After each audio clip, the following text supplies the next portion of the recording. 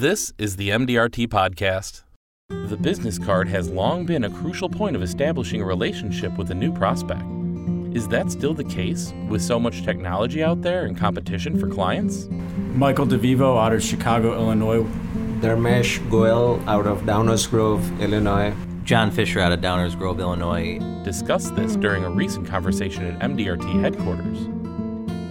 It is a relationship business, and I think, maybe when you're just getting started or whether you've been in the business for 10 years, maybe sometimes you can be a little too aggressive to maybe pull out that business card and let the people know what you do.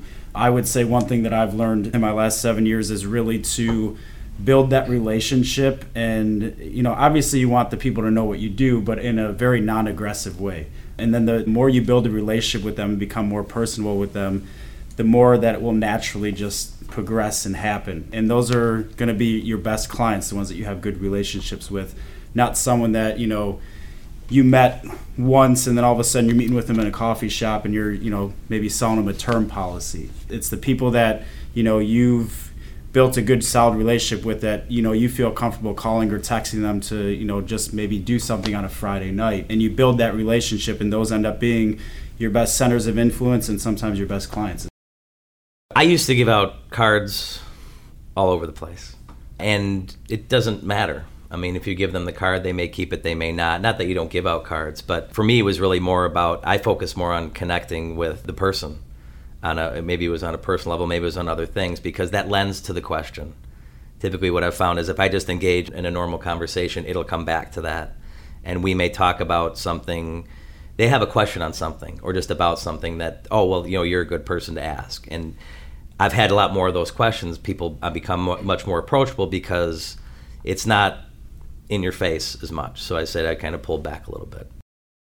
When people ask me for, a lot of times, and it's not by design, but I don't have a card on me.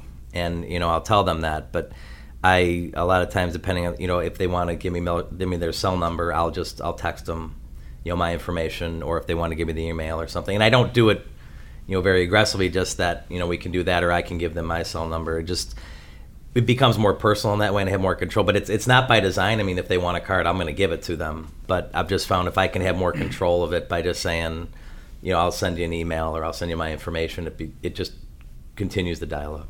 If I'm meeting someone, if I don't have a business card, most of the time I have my business card, but I always emphasize on the fact that go and visit my website because they can see much more than the business card there. It's electronic real estate which you carry with you, and that's your brand. They can look at it, they can look at your staff, they can look at the group of attorneys, they are supporting your practice. My practice is mostly referral-based practice, so when I'm talking to someone who's my prospect and he or she has been referred by one of my good clients, during first meeting I'm telling them I'm here to earn your trust, and if I earn your trust, you'll give me an opportunity for the second meeting.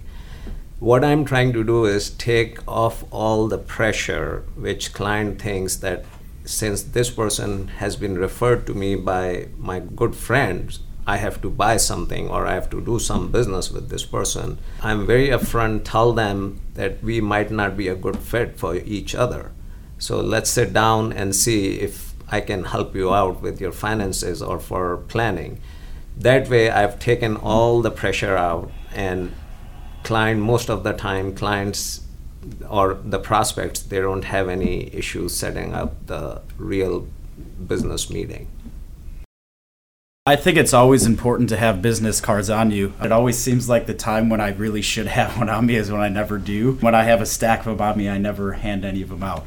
I think for me, it's more important to just naturally talk to them, but it doesn't always have to be business related. It kind of leads into, oh, hey, what do you do? What do you do? And it just naturally kind of happens. And I would prefer, for me, if someone's willing to actually give me their phone number or like take mine and put it in their phone, to me, it's a little more personal than just giving a business card. Because there's sometimes even me, I get a business card and put it in my suit coat, and then all of a sudden I put my suit coat on 2 weeks later and I'm like, oh, I forgot about this card that I have in here. So I think if it's in your phone or if you're getting their information, it's a little more personal. And realistically in this business, and I'm sure you guys can attest for this, that people procrastinate when it comes to this stuff, whether it's life insurance, financial planning, whatever. It's always kind of on the back burner for most of Americans. So if we have their contact information, it's our job to reach out to them and not be annoying by any means, but to reach out to them and to follow up. So if you have their information, I actually prefer getting their card most of the time.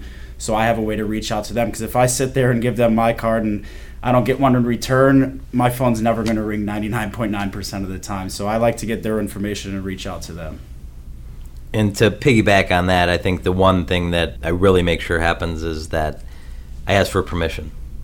And that's a big part of it, which is, hey, are you fine if I, email this or send you this or do that? And 99% of the time they say, yes, that's fine. But asking permission, at least it becomes more of something that's expected to happen instead of something to where, who is this guy or where's this coming from?